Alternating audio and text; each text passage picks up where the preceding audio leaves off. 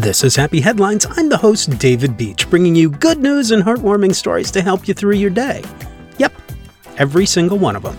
Here's today's story.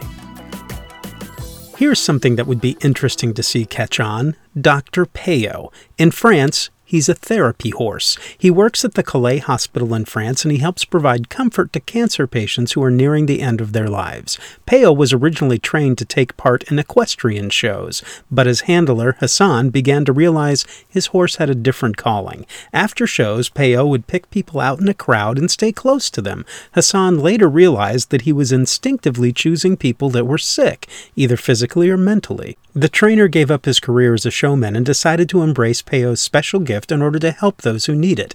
Today, Hassan works with a therapeutic organization called Les Sabots du Cœur, Clogs of the Heart.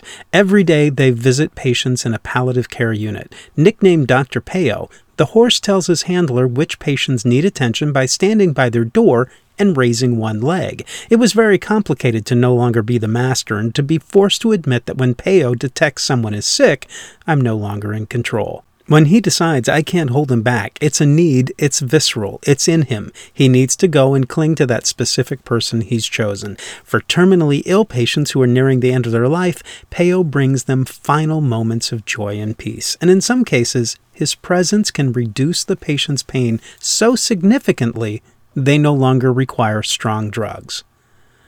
Animals. Yeah, we don't deserve them. That is a happy headline.